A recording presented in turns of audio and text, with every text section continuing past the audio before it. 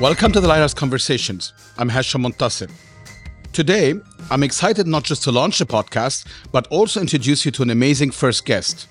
An independent art consultant, Myrna Ayad is one of the most influential people in the Middle East art scene. Having served as editor-in-chief of Canvas, which is a premier magazine of arts and culture in the region, for over 8 years, before she eventually branched out on her own. And she's working on some very exciting projects right now, but more about that a bit later. Myrna moved to Dubai in the early 1980s from Beirut during the Civil War. Almost everyone she knew lived in one of two locations: the Hyatt Regency in Deira or the Intercontinental, now Radisson Hotel, on the Creek. And the kids essentially went to one of two schools, Shuaifat or Mawakib. Mawakib and Shuaifat had the same sort of diasporic or nationality breakdown. And I have to say that one of the amazing things about growing up in Dubai was that the multiculturalism, which is still prevalent today, but I had friends from everywhere and I had teachers from everywhere. Without going into too much detail, I'd have to say that people who went to Mawakib were stronger in Arabic. I'd say that, but people who went to Shuaifat were stronger in English. It's something that I notice up until today. My daughter, who is 4 years old, just started big school. During the orientations, I would see all of my former classmates. So their kids are now in the same school. A lot of us stayed, a lot of us left, but we're all in touch. Each of us, sort of became engaged in the arts for different reasons and for different ambitions. But I think that we have one common denominator, which is why I'm still working in the arts. And I think I will forever be. It gave me a lot of answers. So growing up in Dubai for close to 38 years now, if I find it so difficult to say I'm Lebanese. I'm not just Lebanese. I am Emirati, I am Syrian, I'm Saudi, I'm Turkish, I'm Iranian, I'm Pakistani, I'm Indian. I am all of these because that's what growing up here was like. And I found my identity, my collective identity in the arts. It gave me a lot of answers. It gave me a lot of background. It gave me a lot of history, and it continues to. It's interesting the way you frame it, because for some people, they would see it as an identity crisis. A lot of people are not from here. They have parents from a different country, and they feel that they don't really belong here. But you kind of have a positive spin on it, which I really like. It's almost like it's the opposite. It fuels that multiple identity stack, and you see it in your case towards the work you do. Absolutely. I didn't need the year of tolerance to make me tolerant. I had tolerance growing up in the Emirates. It was part of the cultural identity. So after finishing school and university, Myrna wanted to pursue her lifelong passion of writing with the ultimate goal of being a war correspondent. And I actually worked with Reuters for a little bit, but I very naively realized that when you work as a journalist, you're not allowed to use adjectives. I totally didn't know this. And so when I worked at Reuters, it hit me pretty hard. And this was 2003, so this was the cusp of America invading Iraq. It was all dismal. It was so doom and gloom. And the thing is, journalism can be very depressing. And I quickly realized that, wait a second, I do want to write, but that's not what I want to write. I want to describe things. So more storytelling rather than reporting, right? In 100%. fact, knowing you for some time now, I think it's something you do really well. Even if you're putting on an event, you always find an angle to tell a story. I think there's I don't know how to describe this in words, ironically, but there's always a story in my head, always. And I think this is so reflective of our culture and subcultures, because we are that. We are storytellers. I mean, even in our Arabic language, when we say bi'ulu, alu, we say this. They say, what did they say? Who said that? We are storytellers. So then you wind up becoming the editor-in-chief at Canvas. Now, Canvas was this pioneering magazine at the time. It was a lifestyle magazine, kind of this Vanity Fair-ish, but art-focused publication. I had such an amazing time. And like you say, Hashem, it was early days. It was like a nascent art scene. Everybody was excited. There was a collective spirit. It was just so enriching. It was so inspiring, and the magazine had this incredible vision, or actually multiple visions. And it was a great team. And we had, Ali, who is the publisher of the magazine. He has amazing vision, amazing creativity. It was so inspirational, and we were the first. I think actually we launched, and I think a couple of months later or earlier, or something like that, Bidoon also launched. Bidoon is another Middle Eastern publication like Canvas, and they were doing a great job as well. In fact, they went online and explored digital very early. That may seem normal now, but it really wasn't back in the day, and that was considered pretty pioneering. The pressure to get online was and still is enormous. I would say the bigger pressure that we had was the magazine itself, as in, I, I still strongly feel, as I did then, that the magazine has to remain as a physical. It has to have a physical presence. But at the time, we were looking at our subcontract division and the production of books. So thankfully, I had produced a few in my time at Canvas. Some were focused on the arts, and then, of course, the luxury world, because they intersect a lot. That's what I was really, really more keen on. I thought that the online was inevitable. It was going to happen anyway, whether we liked it or not. But the books, I feel very strongly about books. I love that tactile feeling of touching a magazine personally. But most of those publications from back then have either gone online or don't really exist anymore. They've vanished. Was that a challenge for Canvas and the business model, talking to publishers and others? Listen, I think it has something to do with, like you say, the tactile experience. Nothing can take that away. Yeah. Okay, the idea of holding a book in your hands, and if you are physically drawn to the texture of the paper, the sound that the paper makes as you turn the page, and also the way illustrations look on a page. I know it probably sounds cliche, but books are captivating. And I love them when they're new, and I love them as they age. I love the way the paper changes color. I love my little sticky notes and other notes and whatever. I just like it. And I love a bookshelf. And this is one of those interesting things. I mean, people often talk about the demise of books, but it hasn't really happened. It took an initial hit, of course, with the advent of ebooks and the Kindle and so on. But at some point it leveled, and today there's still quite healthy growth. In fact, at the Lighthouse, what we found is that books are one of the main gifting items that we sell. Music to my ears. And it doesn't matter to us whether people, give them as gifts or stack them in their homes, on their coffee tables, or read them. I don't entirely mind personally. What we've also seen in the Middle East, arts, culture, books, they're all generally merged as sort of a general lifestyle category. And that really is what drew me to Canvas back in those days. It was really one of the first lifestyle magazines, and it spanned all these areas. I think one of the reasons why you're saying that is because we got into people's homes. We had that access, which was incredible. So because we still are an authority, and we had a dream team, honestly. We had such an amazing bunch of people working with us. We were close to people. And the arts is a very warm place, if you want. It can be quite cold. But, we had that familiarity with people. We genuinely loved what we're doing.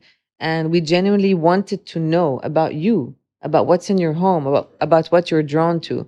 And so that access allowed us to get into people's homes.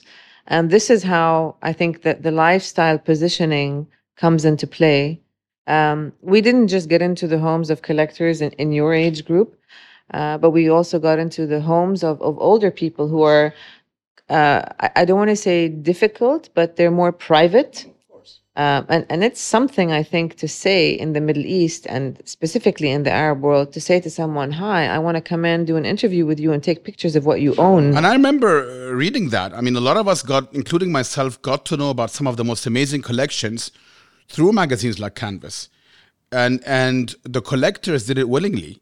They understood they weren't doing it from a vantage point of showing off, but from a vantage point of education. Ultimately, I think it served an amazing purpose. And then you took that and you sort of, towards the end of your stay there, Did you feel you wanted to be much more inserted into the art world, or what made you leave Canvas? There were two things actually that brought my canvas days to an end.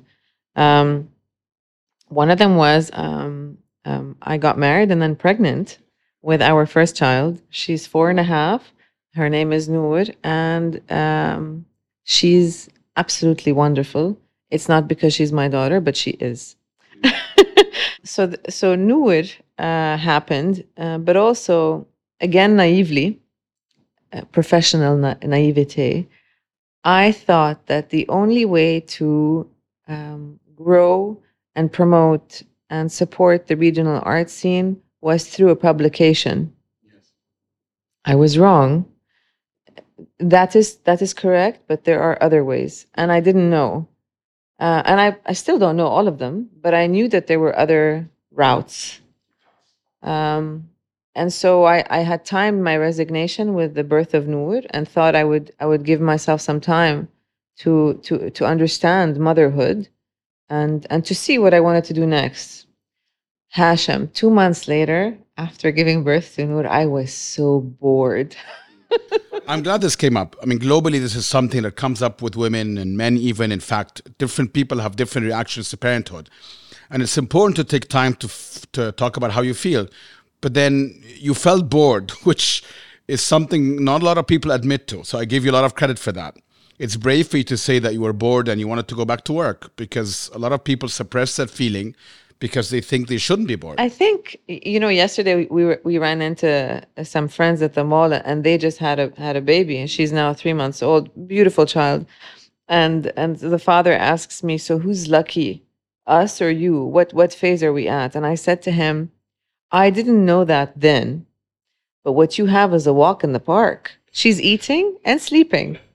Whereas with Noor, she's a functional little adult. She needs my attention all the time.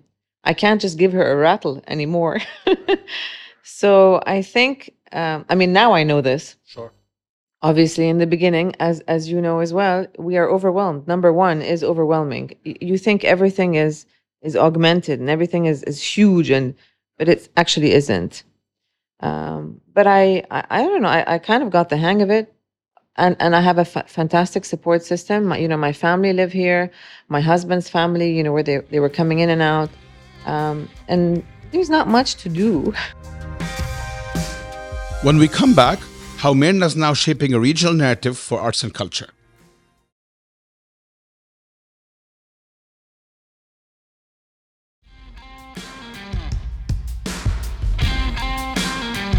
Welcome back. You're listening to the premiere episode of the Lighthouse Conversations and my chat with Myrna Ayad. Before the break, you heard how Myrna reached this point once her daughter was adjusted that she wanted to do something, get back to work and follow her passion. And that passion is shaping the regional narrative for arts and culture. So while I was at Canvas through to now, I have a sentiment about how the West reports on art from this region. I don't think it's great. I think it's slanted. I think it's seen through a very biased lens. My focus is really, North Africa, Middle East, South Asia, Iran and Turkey as well. So I pay attention to that. It's my remit. And I don't like it. I still don't. I don't think it's in-depth enough. I don't think it's reported well enough. I don't think it's described enough. I don't think the protagonists are engaged enough. Yeah, I can't help but agree. In my experience, one of the downsides of this narrative that I've seen with artists is that they fall to this trap to create art that blends well with that narrative, because that brings them recognition or more coverage or even fame. But I do think that artists should do whatever they want to do, that they can be coached and advised on those fronts. Yes, I wanted to tell them the truth. Yeah. I wanted people to know the truth. And I wanted them to know how beautiful it is. And so I reached out to, I wrote for a lot of Western publications, minus the National, that's based here. So I wrote for the Art Newspaper, the New York Times, Art Forum, Artsy, ArtNet, Wallpaper. On the one hand, I reported on the very obvious, as in there is the Sharjah Biennale. and there is Art Dubai. I mean, these are obvious. So I was reporting on those, but then what I, the other angle was to talk about the ones that you don't know. So I knew, for example, for lack of a better example, we all know about Shireen Nishat. She's a great artist, and so is Muna Hatoum. But did you need to know more about them? Or did you need to know about a guy called Abdurrahman Qatanani, who is originally Palestinian and who lives in the refugee camp in Lebanon, in Sabra? I wanted to tell you about those you did not know. And I wanted to tell you our story. I didn't want you to tell me because you weren't saying it right. I wanted to tell you the way we see it through our lens and why he's so important. Um, so that was my main focus, and I wanted to, keep it super wide. So the way that I wrote for the New York Times, it was very different from the way that I wrote for Art Forum. Was very, and that was a challenge. And I wanted everybody to know. So Hashem, who reads the New York Times, might not read Art Forum, and so on and so forth. So I kept it quite wide. It took a lot of time, Hashem, I have to say. To get the tone right? Yes, but also people really underestimate the time and effort that it takes to write a story. It might be 500 words, but do you know how many people you need to speak to? How much research you need to do to write that 500 words? And what kind of reactions were you getting? Maybe from an article you wrote. And was that reaction different from people from within the region versus outside of the region? Yes, they were very different. First of all, locally and regionally, I felt a lot of gratitude, which really humbled me, because a lot of the galleries and the artists here felt, oh, finally, someone is writing it the right way. And then when I traveled abroad, people looked at our region and its artistic output in a different way. There was I don't want to say it was because of me. That's impossible. But there was the questions were a lot more fine-tuned. There was a lot more respect, and there was a greater interest. And according to you, what do you think is missing in the region today? What do we need to do next?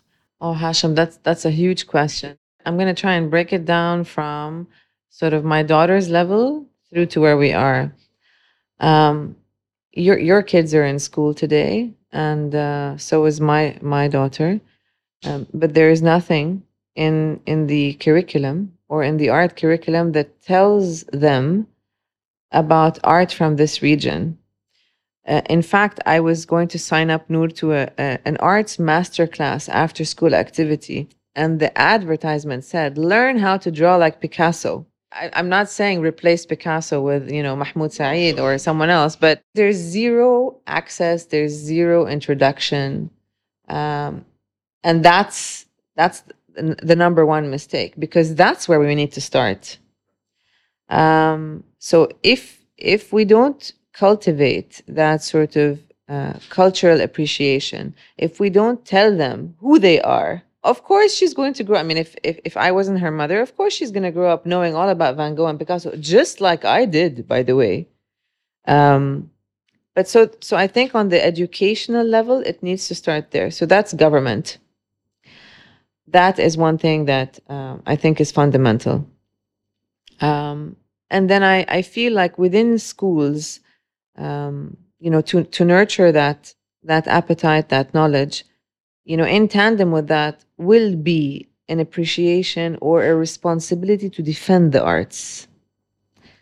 That's the problem that I find across the board today. So whether it's individual, organizational, or governmental, I don't feel that we have as many people feeling like they are compelled to patronize. And patronizing is not buying. Okay, don't get me wrong. I'm not saying go and drop, I don't know how much money on an artwork, but be a patron, support. Yeah. And support means what you're doing.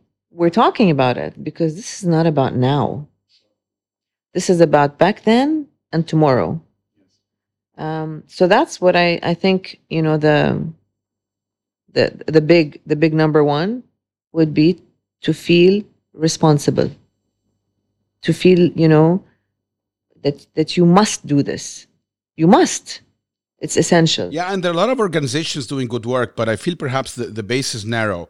The ratios aren't quite right. How do we enlarge that base? I don't know if I mean I'm not a person who can tell you about ratios. So for example, the population of the Emirates in comparison to the number of cultural institutions. I don't think we can ever have too many, but I think what Sharjah is doing, I think what the Ministry of Culture and Knowledge Development, I think what organizations like Al Sirkal, I think what they're doing is amazing. Maybe the conversation that we should be having is, how do we reach a wider audience? How do you talk to someone like my mom? It's how do I make you come to the show? How do I make sure that it's not the usual suspects at the vernissage? So I think it starts again with the school. If the school says we need to go, then the kids are going to go back home and say, "Mommy, we need to go." Okay, so you just start to create more noise, I think. But I think there's more than one ways. I think there's hundreds of ways that we can do this. But I have to say, I commend the organizations here for what they're doing. And I think more importantly is, this is another thing that I would get from my Canvas days through to now from the West. They always want to criticize. They always want to say, but you don't have a museum. But the auction houses came first. But there's no collecting power. There's no spending power. And I want to say, we're not even 50. Correct. We are not even 50 years old. What this country has achieved in so little time is remarkable. And it's because of a committed few, yourself included, who have contributed to this. So, cut us some slack. You're doing a variety of work now, consulting and otherwise. Do you focus only on organizations, or can an individual come to you and say, I'm 30 years old, I would like to start my own art collection? Is that something you can help with as well? Do you give advice? No, I'm pretty open. So when I set up this consultancy, and it was to remain a legal entity, basically. I didn't establish this to focus on one. It was everybody. And listen, I have some friends who, what do you think? I'm more than happy to help. This is basically my middle name is, I'm more than happy to help. I don't want to do it for a commercial reason. If you are a young collector and you want to, let's say if you're a non-friend young collector and you wanted to begin collecting, then yes, I'm sure we can work together. For example, and I'm sorry that I can't remember his name at the moment, but a few years ago, only a year ago actually, I went to Saudi, and I go quite a bit to Saudi, and I attended this show in a gallery in Jeddah, and in the corner there were images. So there were two images within one frame. On the left-hand side, you saw this gorgeous image of a landscape, really beautiful, hills with homes, and there was a river, and I don't know what. But then on the right-hand side, there was a completely blurred image. It was how your computer looks when it's dead. And apparently, this is a Yemeni photographer who was flying out from Yemen to Saudi Arabia, but whose hard drive went bust. So he published the images of Yemen as he photographed it, but Yemen as it looks like now. And I was totally arrested by the concept, but also the time. So this guy, who is super obscure and who's based in Saudi, and who makes a living out of taking studio photographs, but also does this on the side and sends all the money back home. That entire story moved me. This is a guy that I think deserves something. There's a lot of young artists in Iran. There's a wealth of young artists in the Emirates, in Saudi. I think we just need to as you would go into a store and see the latest collection, being hung, ask them, do you have the older collection? Do you have anything that you haven't shown yet? Just be a bit more curious, ask the extra question. Just go the extra mile a little bit. So that's my 2 cents on it. So one thing that strikes me a lot about the artists here in the region, especially the contemporary artists, the focus, a lot of times the focus on photography and the concept of archival memory and multiple identities. And we see this amongst a lot of the Lebanese artists that we know, Palestinian, Egyptian artists, established ones and others as well, and taking that work and subverting it to their own needs.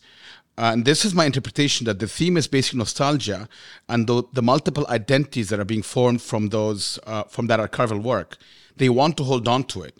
And so they take that piece of art or photograph or something generally, and they subvert it and they bend it to their own needs and view of reality. So you're from Lebanon, from Egypt, and then we come here and then you create your own little collage of images and you surround yourself with them. But Hashem, I often say this, when Middle Eastern art, actually that's not fair, art from the Middle East started to gain attention globally. Why do you think it did that? It's because the pockets of diasporic communities in Europe, in North America, we were or still are nostalgic. Yes. And the only thing that has a piece of home is food, is culture, is art. That's how we subscribe to it. So we hang on to it that way. But also, when you mentioned change and why a lot of local artists and regional artists talk about change and they manipulate images and so on, some of whom I'm actually working on a project with right now. I mean, let's just think at the start of our conversation to now. I mentioned to you that I lived in Deira, yes, on the creek. That's the pulse of the city. I now live in Suqaim. That didn't exist. There was nothing there. So geographically, things, radically changed. So it's urban, it's societal, it's when we came to look at schools, I couldn't believe it. I said, oh my God, we had 2 schools back then, basically. Before we wrap up, Myrna shared a project that's very special to her. A book on His Highness Sheikh Zayed bin Sultan Al Nahyan, the founding president of the United Arab Emirates and considered the father of the UAE. So I'm publishing a book with Asolin on Sheikh Zayed. Asolin is one of the most prestigious publishers focusing on arts and culture. They have a shop in Dubai Mall. You can also find their books and publications elsewhere in Dubai, including at the Lighthouse in D3. It will be the house's first on an Arab and a ruler. So the idea is to paint a portrait of the man, not the politician. I am responsible for collating thousands and thousands of images. And you'd be surprised to know how the lengths that I went to get these images. There was the Gulf News Archive, National Archives, Ramesh Shukla, Noor Ali Rashid, the families. So Al-Gurg, Al-Futim, all of them. There was some of the family members gave me photos. And then the family, as in the Al Nahyans.